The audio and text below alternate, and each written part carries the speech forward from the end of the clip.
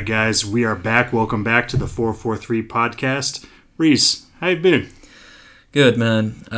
We are currently in the background watching our Manchester United Liverpool game, which we will recap last in today's episode.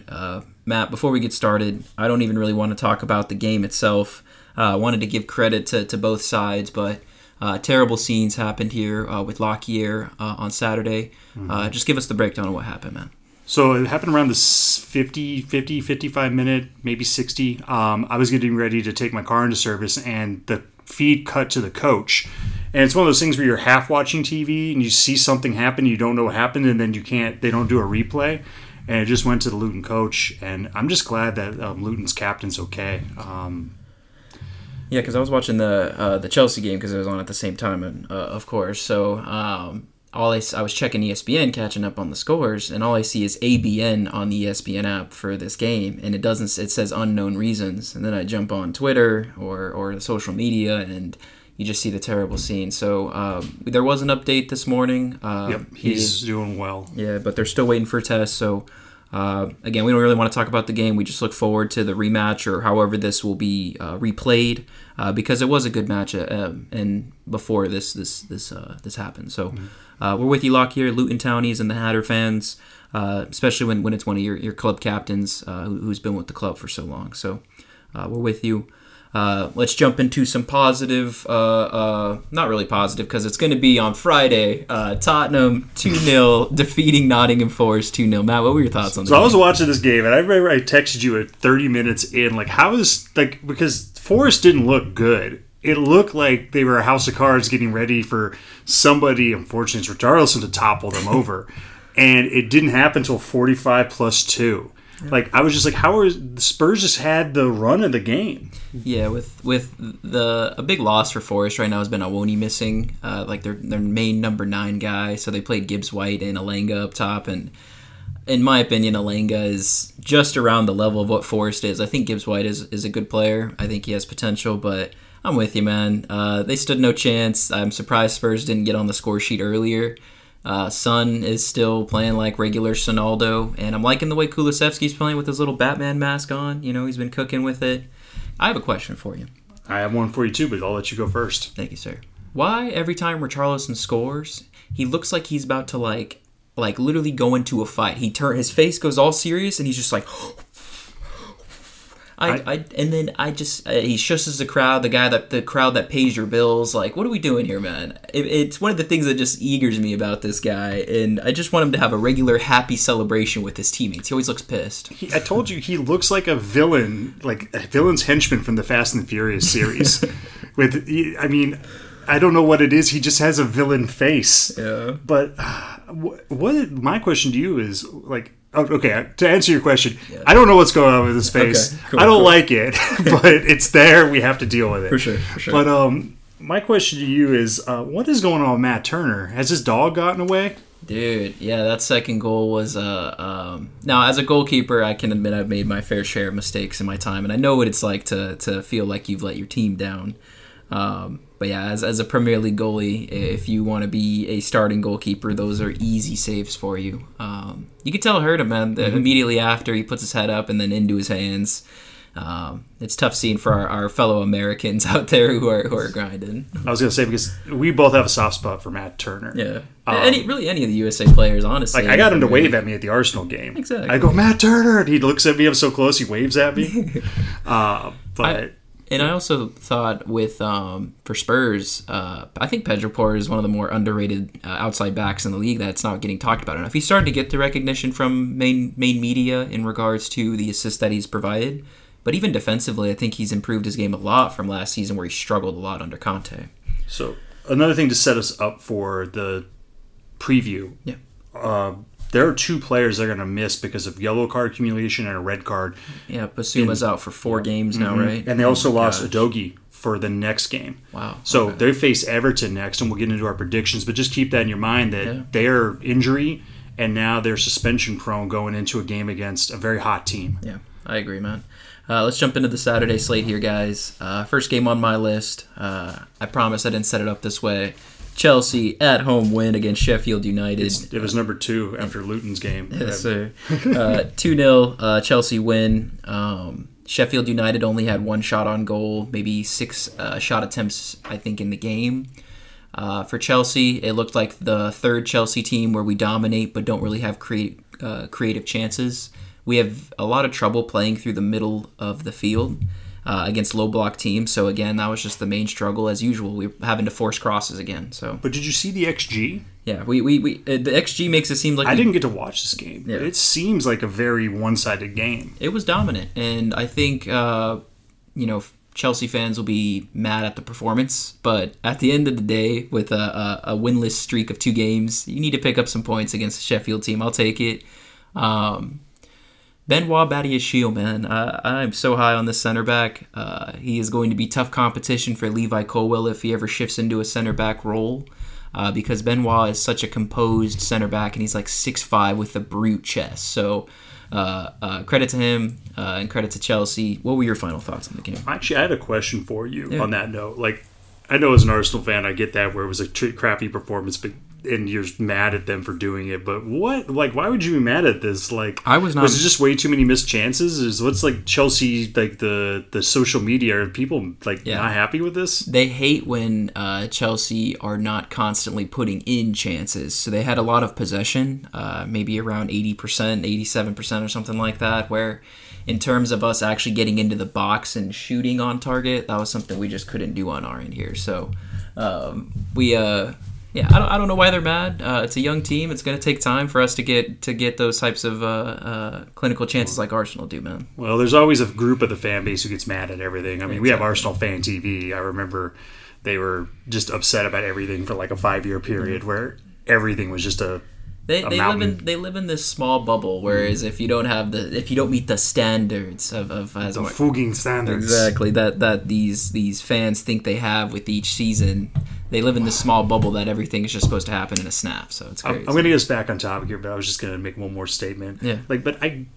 Other than you guys during the Roman Abramovich era and Manchester City, I don't think any team, like when Liverpool fans and Arsenal fans, Man United fans are losing it on this little stuff. I'm like, well, how can you compete with the Moneybags, Chelsea, and Man City? Like, they're going to get the players. In your 2 fan bases, I get why there is it, but in the other groups, I don't get it. Yeah, I mean that's just the way football has transitioned.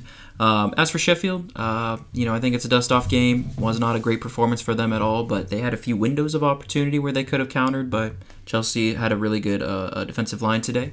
Petrovic, our backup goalie from the MLS, 18 years old, first clean sheet, had only 1 save that was going off target anyways, but hey, he might be better. No, I'm just kidding. And next game here, guys. Where are we heading? Manchester City at home draw against Crystal Palace 2-2. Matt's throwing his hands in the air. Matt, what were your thoughts on the game, man? Roy Hodgson, the boys still got that dog in him. All right. Roy Hodgson, another masterclass, man.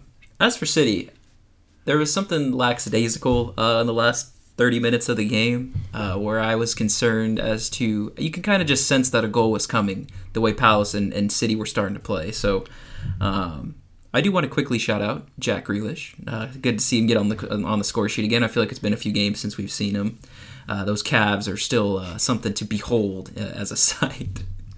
What were your thoughts on the game? Did you see Lewis right before his goal where he did the Jamie Tarth Ted Lasso hands right in the center of the goal, the box? Did you see that? He was like, like I'm open over here. He's definitely rattled, but it was good that the ball fell to him. I mean, it was a perfect volley. But yeah, man. Do you think there was any controversy on the penalty, or it was straightforward, right?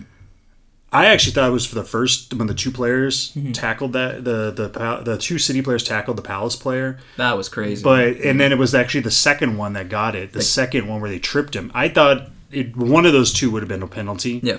But did you see the first Palace goal? That breakaway with that perfect little chip pass. It was like the opposite of Grealish's goal. And Ake was caught lacking with Mateta behind him. And this is what I've been saying the last couple of weeks about the City defense. There's some sort of miscommunication going on between these defenders. So I know you're gonna you kind of gave me an idea of what your stoppage time question will be later, but yeah, we'll get into it. Yeah, the City defense needs to work on it. So.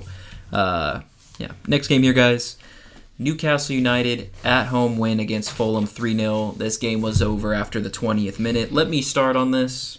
A lot of people are saying, how is that a red card? It's a very harsh, it should definitely be a concrete yellow. I'm sorry. If the ball is not above, I think it was Anthony Gordon's face, like the ball bounced and it was maybe at his hip level. There is no way in hell Raul Jimenez is thinking, let me jump ass first into Anthony Gordon's face and assume that the ball's going to rise above. There's no reason for him to leave his feet. There's no reason for him to turn his back, and there's no reason to put his butt in his face, man. What were your thoughts on that red card? I thought it was a red. Exactly. When I watched the replay, I knew it happened. But when it came, it kind of was one of those things like where you see something that doesn't make sense, and you're just like, why did you do that? Anthony Gordon literally got butt-faced. You got to feel for him. It's never fun to get butt-faced in front of your own fans. Yeah, I remember one time I was driving my buddy to lunch, and a midget ran across the street and ran in front of my car, and I didn't see it coming because it didn't make sense that a midget would be running across 51st Avenue.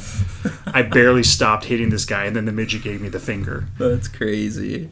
I'm going to make the excuse because, I didn't say anything about Chelsea's injuries, but, everyone's talking about Newcastle's injuries. Joelinton comes off. Schär also comes off. But they have Bruce Wayne Botman on the bench, who I believe made a cameo appearance. So it's good to see him back for Newcastle. He'll be huge going forward, but I'm not making any excuses for Newcastle because I'm getting tired of it. But I still think Fulham is going to be fine. Yeah, I agree. I don't see any this is need one to of those, panic if I was a Fulham fan. Yeah, this is one of those dust-off games. I mean, you got a red card in the 20th minute. You pretty much can't do anything from there. And then Newcastle just turned the screw on them. Yeah. It just was going to happen. Where are we heading next, sir? So, last game of the Saturday slate, we have a Burnley at-home defeat, 2-0 to Everton. It was a homecoming for Sean Dyche, and it was a successful one for him. Matt, what was your thoughts on the game? So, I watched this game pretty much from right after the 19th minute goal went in by Onana to the end of the game, and it just looked like Everton was going to win the game. It never looked like Burnley had a chance. Once they got those two, Everton was coasting. And it's interesting to see Sean Dyche not in a relegation fight with competent players. Yeah. He's a very different manager than the I don't know, he reminded me of like an orc when he was in charge of Burnley, like from Lord of the Rings, like the orc commander, just this old mean guy, just throwing bodies into people and playing dirty football. It's nice to see him being able to be a proper coach like he probably was before he got put in that rough and tumble situation at Turf Moor for many years. I agree with you, because when I think about Dyche at Burnley, I think of like the Lord Commander of the Night's Watch, just holding the wall, man. Nothing, we're not going to get relegated. We're not. That's me and you both have those images of this grizzled old veteran just trying to hold a line. As for Burnley, I'd say it is a dust-off game, but you kind of needed some points at home. But when you're playing against Dyche and he's in a familiar environment, the two goals that Everton scored were proper relegation battle goals, both set pieces, both knock-around balls that end up going in with one being with an what I was also noticing was that he didn't know what the team was anymore. Yeah. But he knew the home fans. He knew how to tee them off. He knew all that.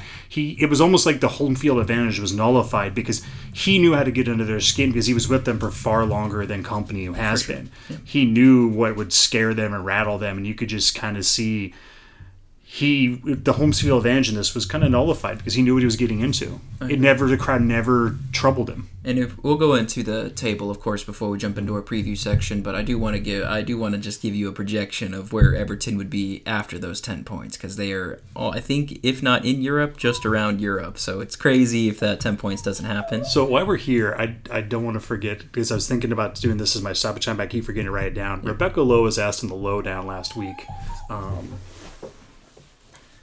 And I think if you... Who will finish higher, Chelsea or Everton? Where are your thoughts on that?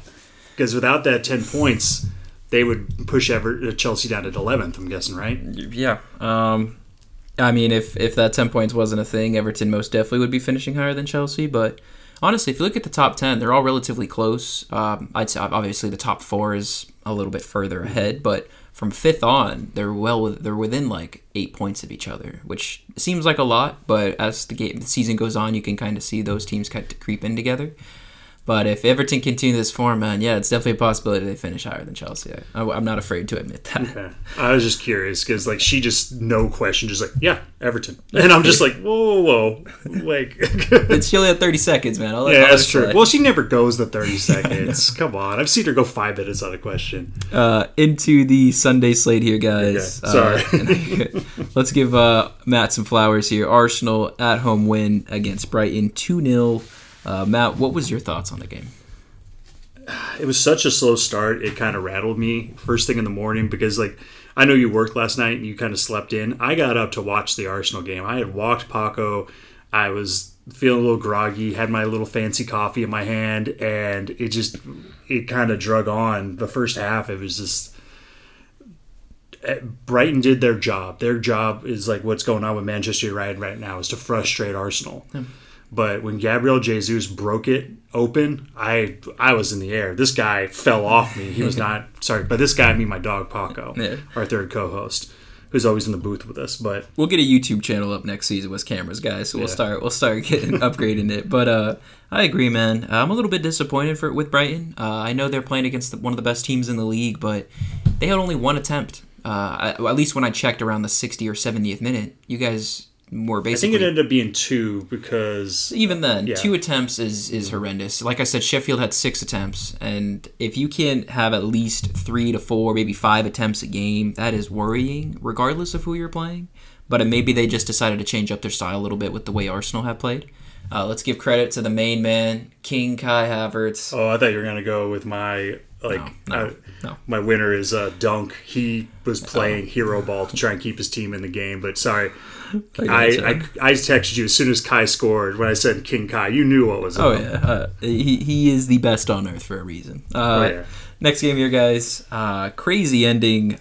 Brentford at home defeat to the villains of Aston Villa. 2-1 win for Aston Villa. Matt, I know you were watching the Arsenal game, but what were your immediate reactions to the game? I didn't get into anything until they started showing it before the Manchester United game. I gotta ask you, dude, like, what happened? Yeah, so guys, it just looked like a fight. I turned in around halftime, maybe around the 50th minute, and the first goal, really quickly, Brentford set piece corner goal, kind of deflects in for the I'm blanking his name, but he scored a volley from the PK spot. Lewis Potter. Yes, sir. And then into the second half, there is a red card shown to a Brentford player in regards to the... I'm blanking names right now. Who got the red? It was Ben Mee got the red. Ben Mee got the red. Okay, yeah. On Brentford's side. On a high cleat to the ankle area, it was deserved red outright, no questions asked. In my opinion, it was outright red. It looked like an outright red to me too, sir. And that was around the 70th minute, and then you see Villa get a set-piece header to then equalize. And I messaged you saying, big equalizer. Now, what Ollie Watkins does... Or, sorry, that wasn't Ollie Watkins that scored the first goal. It was Moreno who scored the first one. Moreno scored the first goal, sorry. At 77. Guys, I worked yesterday. Let me slide. Yeah, and I got it written down in front of me, so I'm helping about here. Because he watched it. I have the box score. I didn't watch it in real time. Go ahead. So 77-minute. Right. So into the second goal. It was a flick on from Kamara to Ollie Watkins for a header.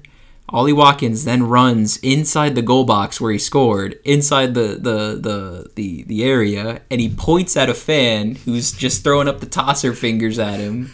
And now, at this point, a Brentford center back runs over and tries to push him away. Because, honestly, guys, you shouldn't be celebrating next to the opponent's goalie inside of his own area. Like, that's just...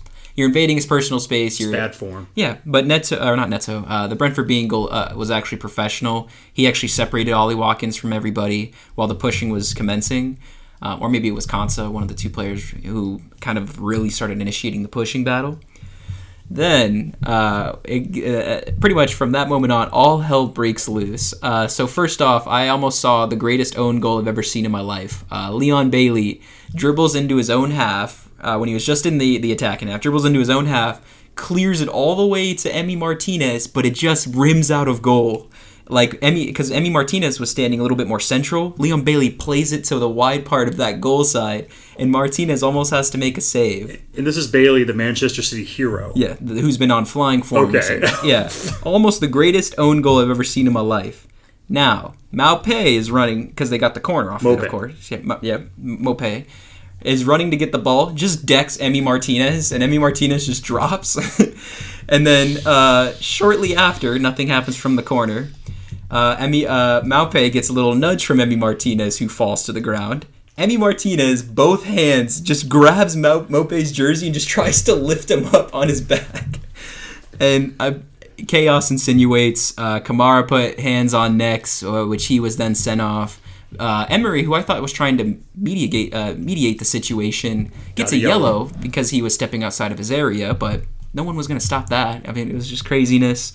But how does this lead into the 90 plus 7 minute red card that Kamara got? Yeah, so they were all pushing each other, and then Kamara loses control right in front of Emery too, where he just put his hand on somebody's neck. Oh, the hand throw it again? Yeah, when you do that, regardless of if you have ill will or not with it, even if you're caressing his neck, it is a red card.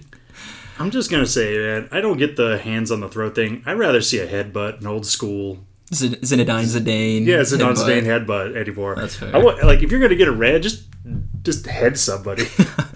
Yeah, but that then leads to a pretty long suspension. Okay. But I mean, he's getting 3 or 4 games for that. For sure.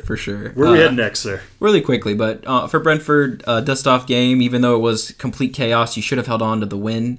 For Villa, I think if you're trying to be in a title or top 4 race, this is the type of results you need. You didn't play your best, and pending other results from other games, this could end up being a huge, huge result. So we'll have to see where the table shakes out, but for sure, it could mean that Villa keep number 2, right? Yep, exactly. So into the second to last of the Sunday slate here, guys, we have a West Ham 3-0 defeat to the Wolves of Wolverhampton Wanderers. Matt, what were your thoughts on the game? Wasn't able to watch this. Everything I saw came from the NBC Sports breakdown. Yeah. It just looked like West Ham just had their number from the get-go. I love David Moyes. The way he has a scheme set up for counterattacking. Just craziness. And I think with the way they counterattacked for Kudus' goal on both occasions. Kudus is a special player, man. Again, I wish Chelsea would have signed him, but he is actually turning out a great pairing with Paqueta when they attack together in Bowen. And Bowen with a class finish on his weak foot as well, far post. So credit to West Ham. Wolves, I'm really not too surprised at this result. I'm not too sure what my prediction was last week, but West Ham are just a pretty solid foundation team. I think one of us picked a draw, I remember, on this game. Gotcha. It was probably me. Yeah. But yeah, guys. Because I swing for the fences, apparently. We'll be tracking our predictions next season. Yep. So, guys, we're going to take a quick break, and we'll be right back with you with our final recap of the Liverpool-Manchester United derby. All right, guys, we are back. Liverpool-Man United just concluded. Rhys, lead us off. You guys can't see, he's got one of those little Mario bubbles coming out of his nose right now. Oh, sorry, man. Yeah, we're Liverpool, Manchester United, 0-0 draw. I was thinking we would have a bigger recap, but I feel like I didn't. I watched this whole game. You watched this whole game.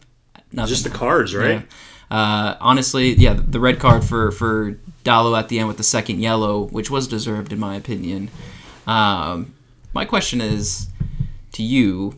Was this a Ten Hag masterclass or a Liverpool disaster class? I would lean more towards a Ten Hag masterclass. Honestly, I was absolutely wrong. I picked an 8-0, and I was expecting this to be blown out by the time you even got over here. I think everybody would have agreed with you. Maybe not about the 8-0, but at least some sort of Liverpool lead.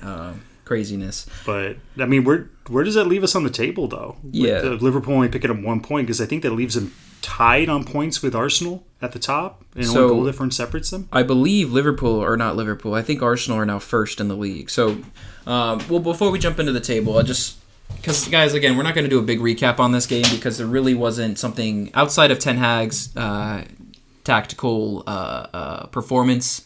It was still not a great Manchester United performance in attack. They had a few windows of opportunity with Antony, the Højlund opportunity as well, which he got should have scored or put away, I should say. I do wonder what the next step is for United after that, because I do think they played defensively well. Varane was back. Side note: never in my life I texted you this. Johnny Evans would line up to a Champions League perennial winner and league winner, won it all, World Cup winner Varane. And you just have Johnny Evans lined up. I think that just tells you everything about Manchester United this season. Because it's just the injuries they've I'm with you, man. I remember when you texted me that I assumed it was going to be Maguire and Varane, and I went and looked at was like, what the heck? And I think Maguire was out due to injury from the Bayern Munich game. We saw Lisandro Martinez in practicing. He clearly was not ready yet, so you kind of had no choice but to roll with Johnny Evans. But hey, it was a great performance for that whole defensive line. I think Varane back is huge for them because he's, of course, probably their best defender, as he's the most... I was waiting for Ronald McTominay to do something so you'd be able to go off on it, but he seemed quiet pretty much the whole game. He continues to start games. I don't know why at this point you don't just place him up top, because it seems like he's just basically playing a second striker role with Højlund. And Højlund's not putting his opportunities away. Maybe if McDonald's got the opportunity Højlund had, he may put that away. Just depends. A bunch of if, bands, or whats, but... Matt, I kind of want to get this game out of the way in regards to it, because it was disappointing for Liverpool. They didn't have that cutting edge that we usually see for them. What were your thoughts? I mean, everything was on the line. I mean, this is the first time they haven't won since last season, right? At Anfield, since Arsenal drew them. Yep. It's and you just they had a statistic on NBC Sports that they beat Manchester United every year back to 2016. Guys, 2024 is less than 30 days away. That's 2 years from now. It'll be 10 years without them getting a victory if they hadn't gotten this draw. Yeah. That's insanity. Now, they still have to go back to Old Trafford at some point in the second half of the season, so we'll see what that second matchup is like. But I agree with you, man. Darwin Núñez did not have a great performance. I felt like he held up a lot of the cutting edge that Liverpool had. I'm not too sure if Gakpo is out with injury or anything like that, or where Diego Jota was. But I understand you want Darwin Núñez in the lineup because he is a pretty good striker. But when you guys are dominating possession and Manchester United are playing a low block like this, I feel like you need to have a little bit more creativity in that final third. And I don't think Darwin Núñez was that guy for you. Every preview of this game I listened to, either being it from neutral parties, even Gary Neville was predicting it would just be done. Yeah. And I mean, he was good to get something, because that would be a bad record to go into the 9th year with being beaten every time you go to Anfield. I mean, I did like one standout performance that I thought who played particularly well was Endo for Liverpool. Not Enzo, guys. Endo. And I thought he actually had a great performance. I don't think he is a quality enough player for Liverpool to be starting on a weekly basis, because he is a true center defensive mid and his passing ability isn't up to the level of Fabinho or one of those guys. Or Szoboszlai. Exactly. Szoboszlai also didn't have his best game as well. So Gakpo actually came on. I didn't notice that, but Gravenberch I thought did pretty decent. I see why they started him, because he was going to be going to United and then last minute joins Liverpool, so I thought that was kind of cool as well. But yeah, in my opinion, Matt, not much to discuss on this game. Are you ready? I think we've gone a little bit further than we thought we would. Do you want to recap the table and then we'll jump into our previews? Yeah, let's redo the table, sir. Alrighty. So rounding out the bottom half of the table, we have Sheffield United with 8 points and with 17 games played. Burnley with 8 points as well. Luton with 16 games. Again, the abandoned match. But they have a game in hand. Correct. Again, Lockyer, we're with you. Nottingham Forest is right outside relegation with 14 points. So even if Luton in that rematch or whoever they play next beat their opponent, they still have to get some points afterwards. So yeah. It's a 6 point, right? They got to get 2 wins and Forest has to drop something in those games. Townies, Burnley, Sheffield, it is looking rough, especially with the turn of the new year coming, but hopefully they can get some investment in January. I ordered my Luton hat today. There you go. Really quickly, before we go any further, just want to say Everton is in 16th place with 16 points. Okay. Let's add 10 points, hypothetically. Let's just 26? Yeah. They'd be in 8th place right now. What? They'd be tied for 9th place. One of the two, sorry. Dang. So we're talking about them possibly being 2 points off a European spot.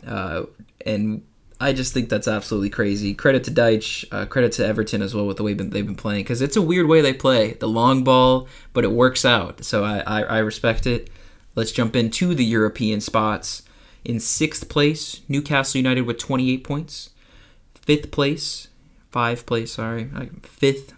you got Tottenham with 29 points, just 1 point ahead. Into the top 4, Manchester City, 34 points. 38 points for Aston Villa in third. Liverpool in second with 38 points, so they're tied for second.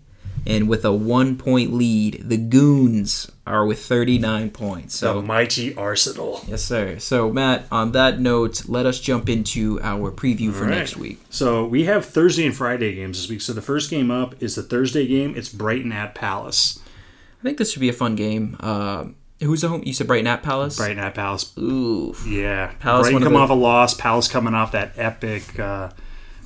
Oh, by the way, I forgot to say it. Did you see Roy Hodgson give Pep that look when they second goal? Little smile. That little old man, that little like. Even after he shook his hand, there was a little smirk on his like. That smirk, that Roy smirk. You can tell he's loving it. Yeah, he's something else, man. Let's not take the piss here. He's the oldest manager left in the Premier League. He's 76 years old. Pep is 54, guys. I'm in my 40s. I can relate to Pep. I don't know if I could relate to Roy. Like, I don't know what I talk about with that man. No, that smile was devious. That was like a good evening smile, honestly. Oh my! He was just yeah. Oh, he's drinking the tea, whatever you want to call it. Man. He was chewing the scenery with that. For the game itself, I think this is going to be a close, contested game. If Brighton play the same way they played against Arsenal, then I see Palace winning this game comfortably. But I think they go back to their old ways with the front-footed, not afraid to lose themselves and defensively in order to get a goal attacking. I'm going to have it as a still 2-1 win to Crystal Palace. I got it as a draw. Fair. That's definitely fair. What's the draw going to be, though? 1-1, 2-2? I didn't pick, but I think off my top I go 1-1. Nice. Gotcha. I think Brighton will get the early goal, and then Palace will come back at like the 70th minute and get something. Another equalizer. I gotcha. And then he'll give De Zerbi that look. What's the next game for us, man? All right, next up is the Friday game. We have Sheffield at Aston Villa. Let's go on to the Saturday games. No, I'm kidding. Hey, don't skip the Night King. He'll come for us, man. I know, but yeah. I think I'll be safe because I was one of the Arsenal fans that liked him.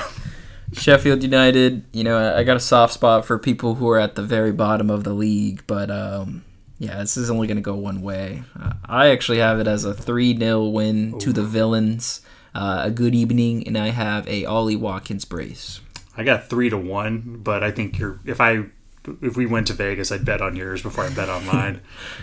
You got to give Sheffield a little bit of love, so it'll make sense. It's just in that relegation fight to see if any of those three teams can get out and bring Forest down. You got to just keep your goal differential tight because you can get there and you got to have a slightly better. It's going to come down to any scrap you can get is going to be what those three teams need. I agree. What's that Saturday slate? All right, next up, the Saturday slate. The first game is Manchester United visit West Ham at the London Stadium. So I think this is going to be a very good game. I think this may be a game that may or may not decide Ten Hag's job. Personally, I don't think it should, but a lot of people are saying that across the media. But after picking up a big draw against Pools, maybe they give him another window to lose a game. But West Ham are on pretty good form. They've won 3 of their last 4 games. I only see this going one way, Matt. I have a 1-0 win to the Hammers, and I have it via a Paqueta goal.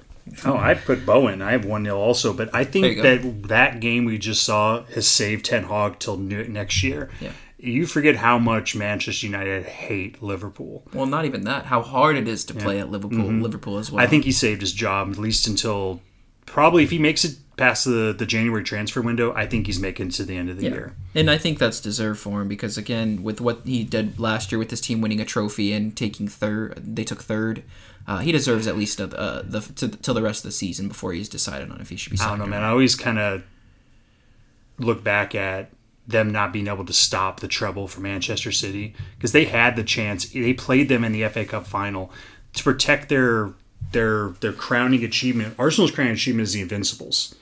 The Arsenal very rarely has to defend that, but they had the chance to stop the treble. That to me is a black mark for Ten Hag.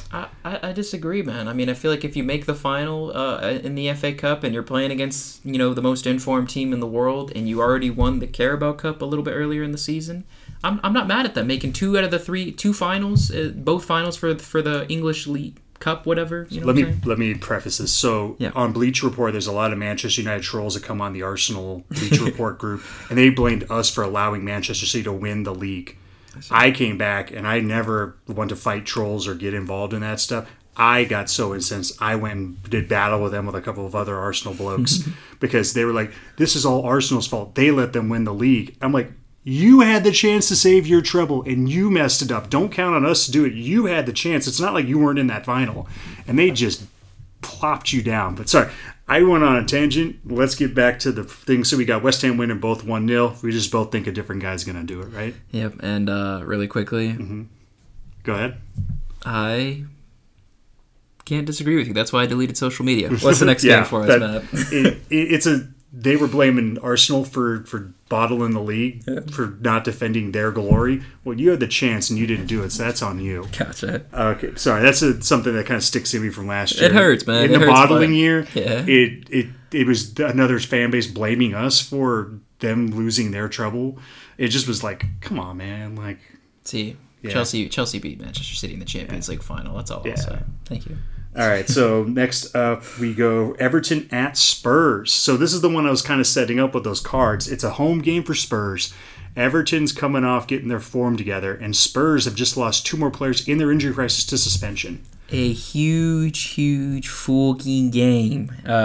Tottenham, who has been in decent form over the last 2 weeks, versus Everton, who have been the informed team with 4 wins in their last 5.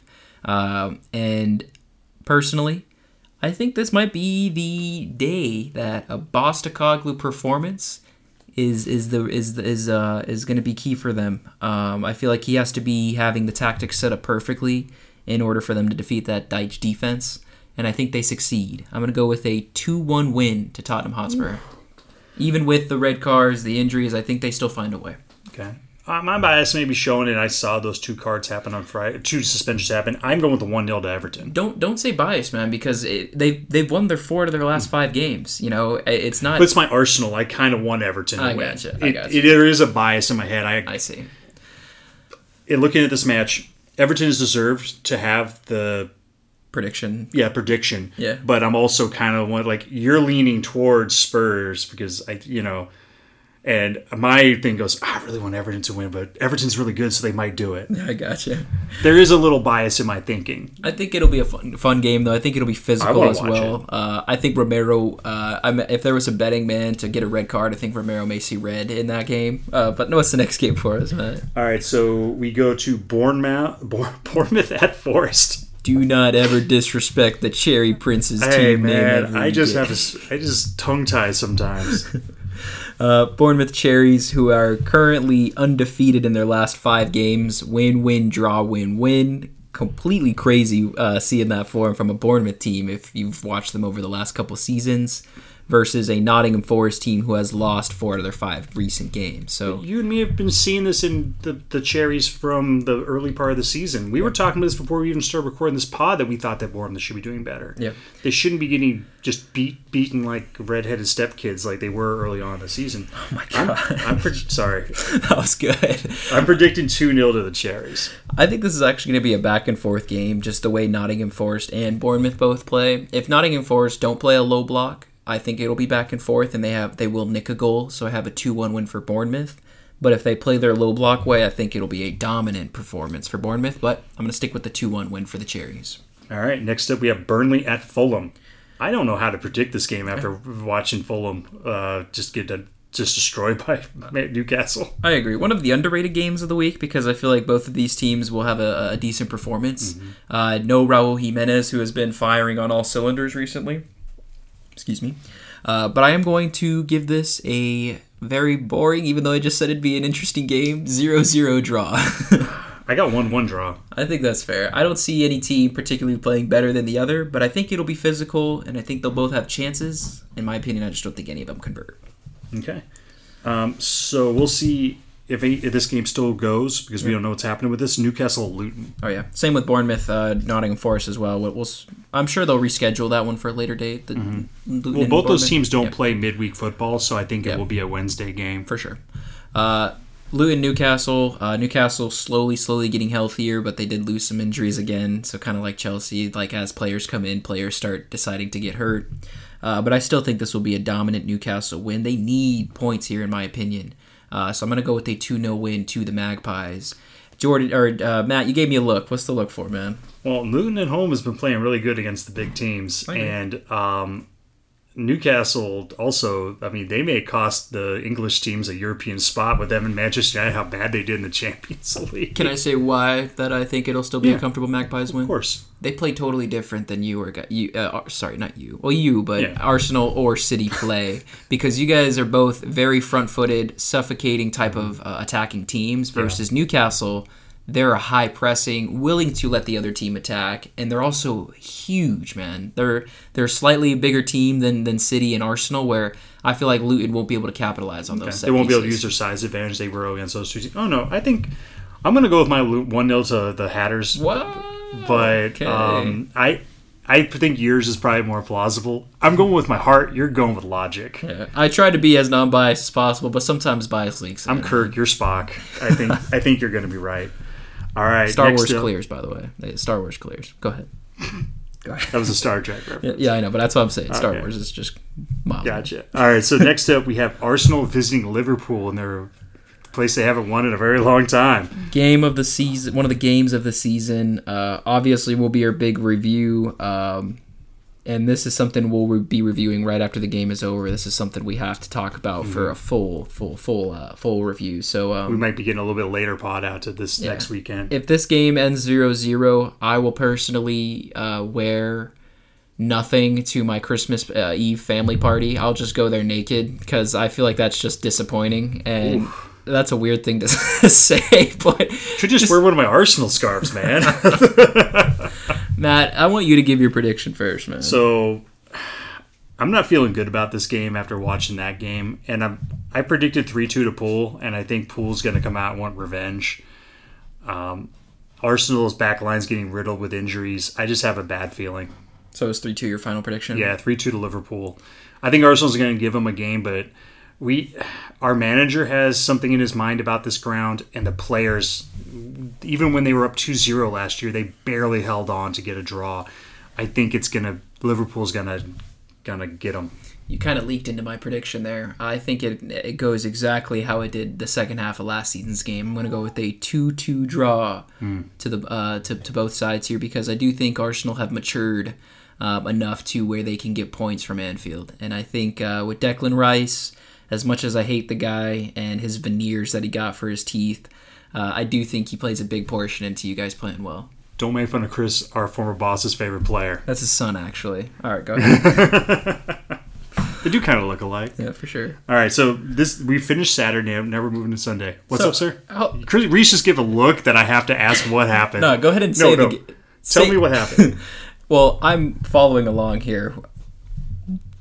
No, go ahead, because I'm gonna cuss. So the Sunday slate is Chelsea at Wolves. Is this what sets you off? Yeah. I don't want to curse, but can I? Yeah, go right ahead. We'll get the explicit tag this one. I'm not gonna curse. Ned Flanders curse like I try to. No, I'm not gonna curse, but what the fuck, dude? Like what the fuck? Why is first off this game? This is the second time you've done that where you're like, I'm not gonna cuss. You just drop the F-bomb. No, let me. Let me. Yeah, about. Let me talk to you guys real quick, right? They got this game at 6 a.m. in the morning, Arizona time. It's the only game. Matt, let me go. Let me freaking go. 6 a.m. on a Sunday morning on Christmas Eve. You bastards have this 6 a.m. and it's the only game on Sunday? You bastards. You guys should be ashamed of yourselves. Why? And Boxing Day is supposed to be like the big, everybody watches. 6 in the morning, I am disappointed. And honestly, I'm going to be watching, unfortunately, because I'm still a Chelsea fan, but I wish I wasn't. I wish I wasn't, because this pisses me off. But Matt, so this will be one of these games where I'm clear-headed because I'm used to getting up early. I don't work nights, and Rhys will come in with his coffee, just looking mean and just angry if things don't go well, because he doesn't normally get up that early. I'm going to be so freaking pissed. Our third co-host will not let me sleep in past 7, so I have to get up. and take them outside. There's nothing worse than living in Arizona and watching your team lose before 7 in the morning. It ruins your freaking day. Try being in Hawaii and having to watch your games at 3 in the morning. I would get up and I would go to the common room. I'd turn on the TV when I was in the Navy. At least you got the beach near you, Matt. We have desert, dog. Yeah, that's true. We got nothing here to look at to ease our mind, all right? Hawaii, you at least get a nice view, you know. But 3 in the morning, the bars are closed. You can't even go watch it at a bar. You have to watch it alone at your house when it's... You know, it just sucks. You know damn well this is going to be one of those performances where Chelsea's just going to be like, you know what, we're the only game of the day. We're going to just go ahead and play like the second team where we just show nothing and we're going to lose. But what are your predictions, though? Yeah, let me cut out my rant. Let me get back into Zen mode. All right. I'm going to go with a... I don't know. Matt, give me your predictions. I got 2-1 to the Blues. I think Chelsea's going to do this. I like what I saw from our defense last week, or this past week, sorry. I like Benoit Badiashile. We have a huge outside back issue with injuries. We have Malagusta coming back. I do think we can win. We can. But with the time zone that it's in, the time slot that it's in, and we're the only game on the Sunday, I'm going to go with a 1-1 draw for this game, unfortunately. Okay. And I will come in on Sunday with the rant ready for you mother effers who if this result isn't a Chelsea win, I apologize to everybody who listens to next week's podcast because I'll be freaking heated. Well, I'll just make sure to pop explicit on the podcast before I even start uploading it so I don't forget, just like I have to today. I gotcha. Matt, let's go ahead and jump into our stoppage time. All right. You go ahead and ask me your question first. All right, so let's set up some historical data. Robbie Mustoe was saying he's worried for Manchester City after what's going on with them. I'm going to set the historical table, which apparently Musty didn't look at. Yeah. So at this time last year when this is all Week 17 stuff, at the end of Week 17. In 22-23, they were at 35 points, 1 point more than they have right now with a current of 34. In 21-22, they had 41 points. They went on to win the league comfortably with that year. In 2021, they had 29 points. This is the year that Liverpool got 99, and they got 100 to win the game. And the last time they didn't win at Week 17 was 1920. They were at 35 points, and they lost the league. So are you worried about Manchester City after hearing that historical data for the last couple of years, where they were at this time when everyone's always worried about them? And what I would say is I'm not worried about Manchester City, but I'm worried about their competition in regards to that Arsenal haven't really dropped points. They have struggled for a brief window, I'd say. Mm-hmm. And Liverpool, until today, haven't really dropped points as well. Now, some would say when you were looking at the beginning of last season where Arsenal were leading that whole first half, you guys maybe had one loss. I think it was to Manchester United during that stretch. Yeah, that weird game where I was forcing my friend on a road trip out in the Navajo reservation to keep updating me on the score because I was trying to get it as fast as I could back to Wi-Fi, and I got a speeding ticket that cost me $150. So on that note, I think that goes to tell you all about the resilience of City. I think this season comes down to which Kevin De Bruyne is going to come back. Is it going to be the same old Kevin De Bruyne who's the best midfielder in the world? Or is it going to be a more old man Kevin? Older, maybe not as fit Kevin De Bruyne, who still has a little bit of magic to him? He's going to be the key. If he comes back to old De Bruyne, I don't see a problem with City. If it's not regular De Bruyne, I will be a little bit worried. But as of right now, I'm going to hold my prediction that City can still win the league. So follow up on that. Yeah. When I went back and looked at these tables, they only had maybe one team competing with them. Right now, I think Aston Villa's in this. They have a 3-team competition. Do you think that hurts them more? For sure, because that just now means they're not just chasing one. Yeah, and this just only means that every game is going to be more important than the last. And as long as Villa continue to pick up results, and as long as Liverpool and Arsenal continue to pick up results, you have to win out. And with, like you said, 3 other teams being in this race, one of them is going to be the one that's going to be on form more than the others, who will basically set themselves ahead, whether if that's Arsenal or Liverpool. Or Villa. Maybe Villa. I think they're a medium horse now. Medium, really? Yeah. I'm still on the little horse train, but that went against medium, like at a movie theater, we have small, medium, large, and extra large. They're medium. They moved up. I gotcha. Because that gutsy they pulled out to get that win today, that kind of shifted me into their beating City, beating Arsenal, and then holding up against a Brentford that Thomas Frank looked like he was going to have a stroke during that match. What do you think? Are you worried for City? I am not worried for City. If you took me to Vegas and like had a bomb strapped to my mom and said you got to pick the champion, I'm putting my money on City. To save my mom's life, I put my money on Pep Guardiola and City. And I think your reason for picking that was that due to the trauma of last season, or just in general last 4 or 5? Just looking at the historical data, they win. You. I mean, that 1920, Liverpool barely won it the COVID season. They only won it by I think 5 or 6. I gotcha. My final thoughts on your stoppage time question, just to put a bow on it. Merry Christmas. I'm going to go with a City still is my Premier League winner, but it does come down to one, the defense, if they shape up, and Kevin De Bruyne. Okay. And do you have any stoppage time for me, sir? Yes, sir. So I'm going to set the stage. We have about 6 teams below 7th. You have West Ham United, who are in 8th, Brighton in 9th, the Blues are in 10th, Fulham in 11th, Brentford in 12th. Okay. Of those... Did I say 5? 6? Yeah, I think you named 5. Of those 5 teams, do you see any of them creeping into a top 5 position in the Premier League? The reason is because with the Champions League change next season, top 5 actually gets you into the Champions League. But there's a chance that if one of the England teams doesn't win it or can't make it to the Final 4, then it could go away because of how dismally Newcastle and Manchester United performed. If one of them made Europa League, it could have been different. But it also plays into the factors of Europa League and Euro. What's the third one? Europa Conference League. Yep. If we can win those, then we definitely go. So you're saying a Premier League team needs to make top 4 of the Champions League in order for us to have 5 spots? I mean, in my opinion, that should be inevitable over the last 4. But we only got Arsenal and Manchester City. Yeah, but if you look over the last 4 or 5 seasons, it's been Man City or Chelsea or Liverpool in those Final 4. So I didn't mean to take you off topic. So what's the question? You're trying to see if one of those 5 teams can make it into the top 5? Not the top 5, and then also leapfrogging those teams below them, like a Newcastle and Manchester United. Do you see any of these teams picking up enough form to creep into a top 5 position, I guess is my question. Because in my opinion, you have Manchester United, Newcastle, Tottenham set top 6, in my opinion. So I would say Chelsea with an asterisk, because even though I'm an Arsenal fan, I don't really like Chelsea. They have talent, and it depends on if they're able to spend money in the window. If they're able to get that gentleman who's not happy in Italy, Osimhen, if they're able to get him and graft him onto this team, I think that would set a guy like Enzo off and back into his assisting glory. Yeah. I think it would just be Chelsea with an asterisk if they're able to get a proper striker in the window. Oh, man, I don't want to rant again, so I'll wait till next week about the Chelsea January transfer, or we'll save it for January. Well, you're under a different ownership now. Things may be different. I know, but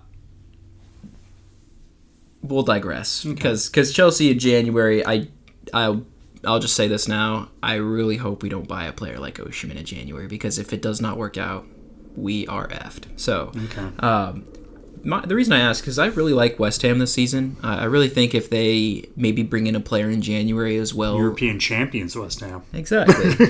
I think if they bring in another player for that midfield to pair with Souček and Paqueta, I feel like they can be a force along with James Ward-Prowse, or maybe a defender as well. Because they are missing one player to take them over the hump of becoming a consistent European team. Excuse me. As for Brighton, I feel like they need a lot of investment right now because they are having a lot of injuries and there's a lot of holes in that team. But if I had to pick, man, honestly, I would tend to agree that Chelsea, out of these 5 teams, has the talent. But everyone's continuing to not talk about Ivan Toney's going to be back at Brentford. And I think that's bigger than people are realizing, because Brentford have been good. Not great, but they've been good without Toney. If Toney is Toney of last season, I can actually see a circumstance where they string together 4 or 5 continuous results and maybe squeak into a top 6 or 7 race. I just don't see any of these teams. Do you think Tony's just like 5. At the gym and on the training ground, just training his body like he's Rocky getting ready for a fight. No, he's still betting. He's just gambling. I'm just kidding. I'm kidding. Yeah, man. I hope my scenario is the one that is happening because I like Tony, and I have shown you I have like 5 Tony rookie cards because I was betting big on him to be a big player and hopefully get some of the value when I bought them all for $2. Exactly. When nobody cared about Ivan Toney. I mean, they're right now, and this is what I was kind of talking about earlier, maybe before the podcast. I don't remember when we discussed this, but I mean, you have Newcastle, who is in 6th place with 29 points. Brentford are at 19. So they're all within a 10-point scope of each other. And if, really, if any of these teams can string together a couple of wins, you're right into that mix of a European place. So just an interesting question, something we'll be tracking all season. Matt, do you have any further stoppage time questions? I did my 1.5. Gotcha. Another great episode here, guys. We apologize we didn't have a great big recap of Manchester United Liverpool, but honestly, you can blame them, it was a not fart in us. church. But we'll be looking forward to Arsenal, Liverpool, and all the games next week, and we will see you guys next week. Matt, Live long and watch some football, lads.